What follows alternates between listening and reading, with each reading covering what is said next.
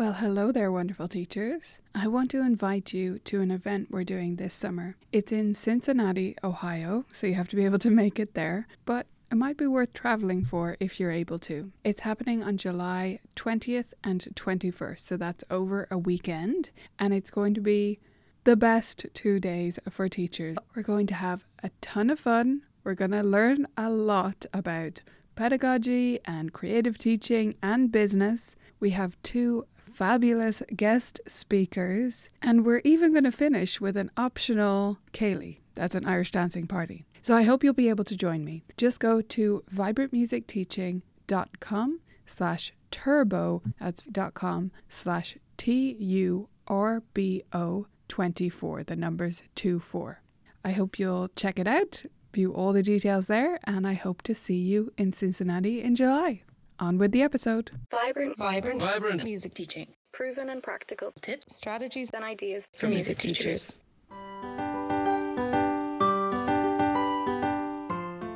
You're listening to the Vibrant Music Teaching Podcast. I'm Nicola Canton, and today we're talking about iPad apps and YouTube tutorial videos. Are they our friend or our foes?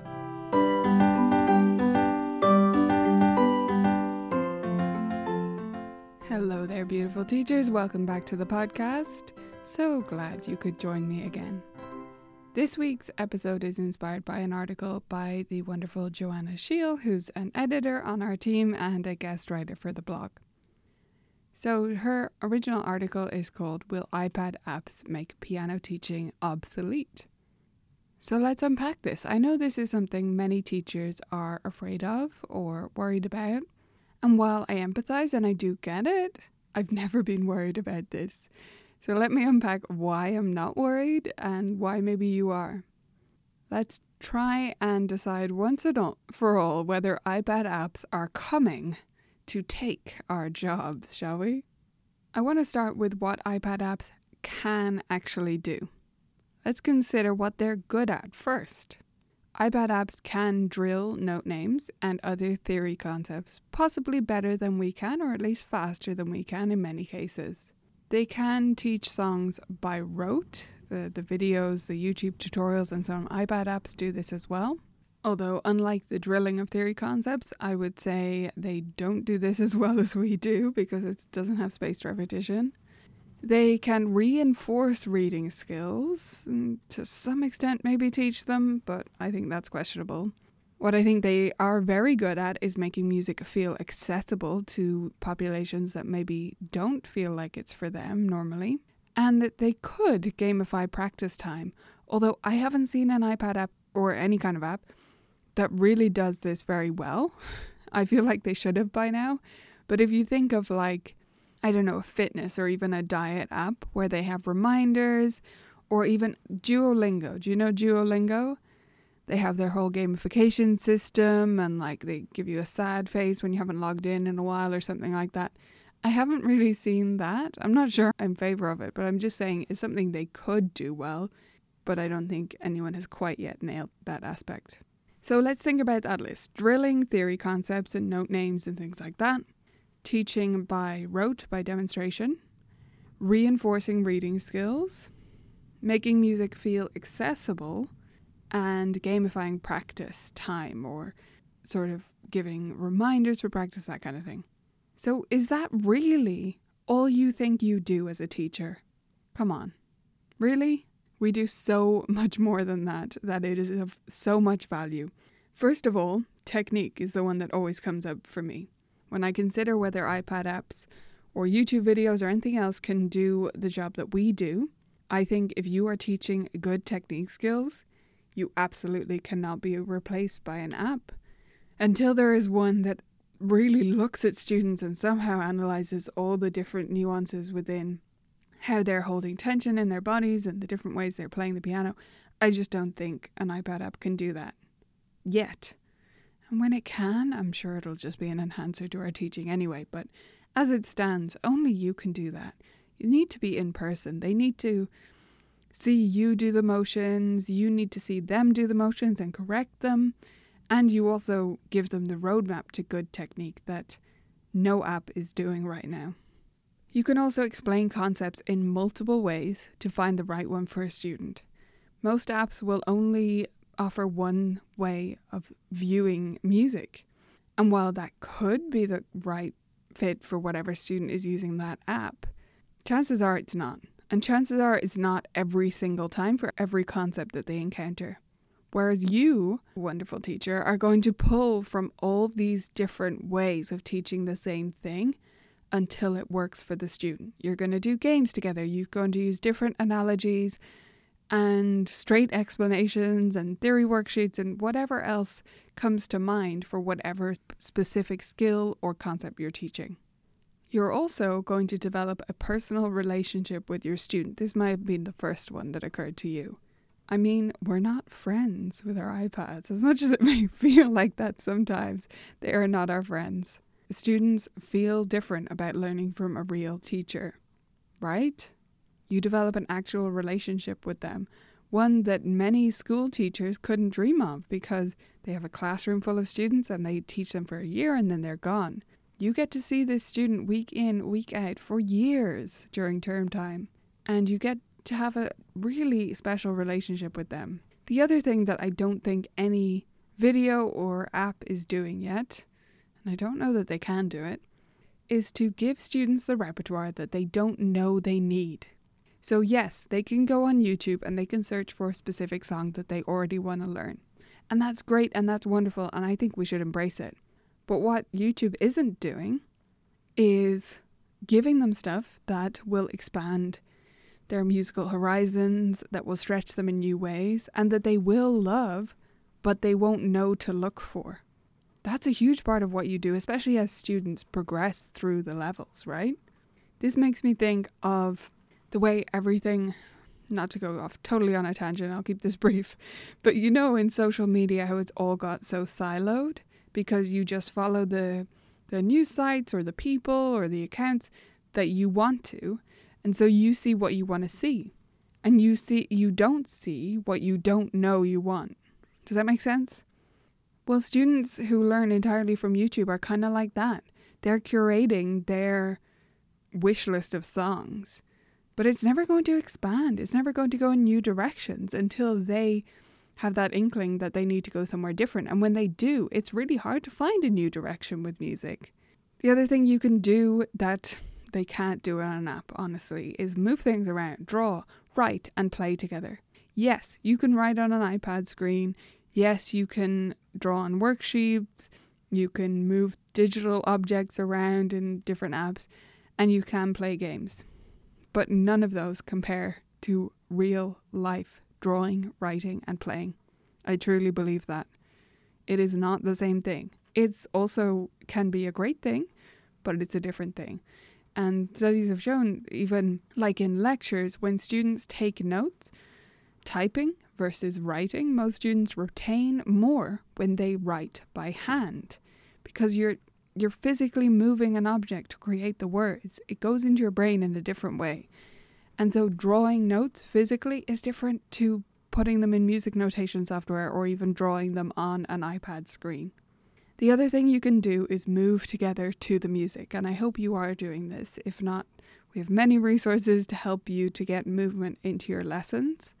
But moving together to the music is again different to the student just doing it at home. They're going to notice the way you move, you're going to interpret the music more than they are, and therefore you're going to move to it and they will mimic that. Which leads me to my last point for now, although I think I could go on forever with these differences, which is that you lead by example all through all of your lessons. You are modeling things, and that's something to take on as a responsibility yourself. It's something to be aware of. You are the example for your student. You are modeling. So whenever you play for them, whenever you move at the piano, at your instrument, to music, whenever you react a certain way to losing in a game, whatever it is, your student is learning by that example. So if you really just flip through method books page by page, tell the student to read it, and then maybe correct the notes, and then move on, yeah, maybe you're in trouble. but I think you're in trouble for a bigger reason. And we have help there for you if you need it. So if that is you, I get it. I used to be you. I'm not saying that you're stupid or incompetent or something like that. I'm just saying you need to branch out beyond that. But it's not just because iPad apps can do that job now. It's because that's not enough as a teacher. It's not inspiring enough. It's not motivating enough. It's not enriching enough for your student. You can do better, and you're going to enjoy your job much more if you do better, if you do more.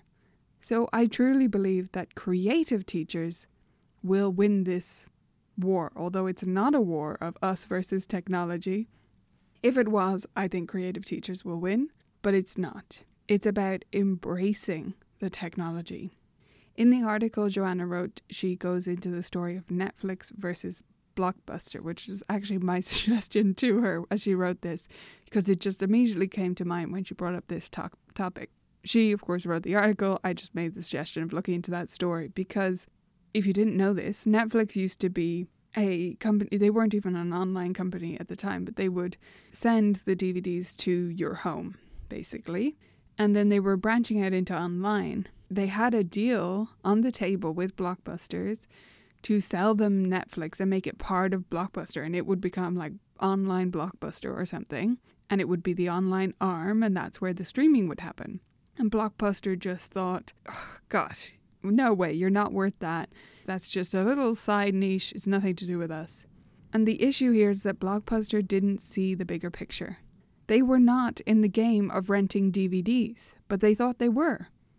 That wasn't the game they should have been playing. The game they should have been playing was entertaining people with film. And if they knew they were in that game, then they would have taken on Netflix. They would have understood the value of streaming and how it was going to be the future, because it's an easier way for people to be entertained by film, right? So what I'm saying to you is, don't be Blockbuster. Don't try and block this out. Don't try and pretend it doesn't exist. Embrace it. Make it part of your lessons, but know that you offer so much more than it can by itself. I have had multiple YouTube transfers and Simply Piano transfers and other app transfers, meaning students who came to me after working with YouTube, mostly teens and adults I'm talking about here, or with a certain app, realizing that they'd hit a wall, that they couldn't go further by themselves. I have had loads of students come through Colourful Keys in that specific situation. You know what I have never had? I've never had a student leave and then continue learning on YouTube or on an app. Maybe there's one I'm not aware of, but I really don't think so. Yes, we need to educate students and parents about these differences, about what we offer. And if we emphasize the creative side of our studio and the games and all the interactivity and the relationships, then we are emphasizing that difference and they will get the picture. And I think the more teachers go out there and write articles and do podcasts like the wonderful Shelley at the Piano Parent podcast to educate parents on these differences, the better. Because we need to explain, or even underneath, we need to explain our value, right? Without making it a dichotomy, without making it us versus them, because that's not what it is. It's about the value we can add and how it is so much beyond what an app can add, yes, but it's not about pitting us against each other. It's about us embracing the technology and knowing the value of what we offer. So if your student learns a song on YouTube, great. Encourage that. Help them take it further, or just, give them a high five if it already sounds pretty good. And use that to inform, yes, the music that they're interested in. But as long as your lessons are engaging to them, that's not going to make them quit because they think they can learn everything they want on YouTube.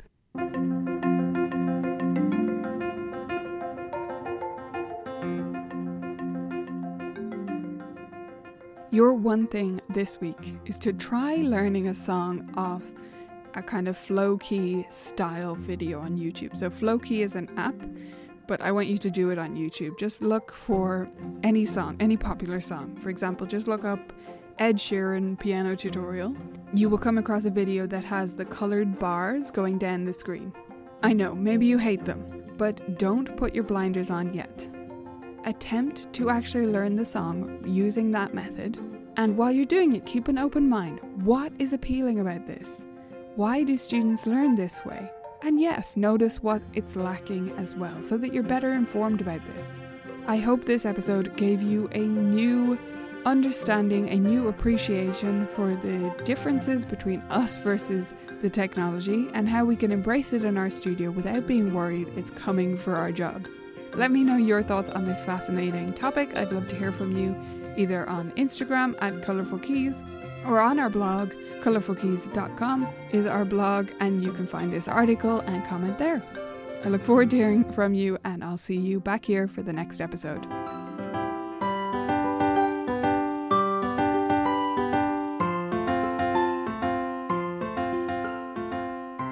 Vibrant Music Teaching members get 5 new games or resources at least every single month that keep them inspired and wanting to become a better teacher each and every day. If you want to join the best community of teachers online, you can go to vmt.ninja and sign up today. Thanks for listening to this episode of the Vibrant Music Teaching podcast. I hope you loved it, and I wanted to pop on here one more time to remind you about our event. It's happening in Cincinnati this July, and you can get all the details at vibrantmusicteaching.com/turbo. See you there.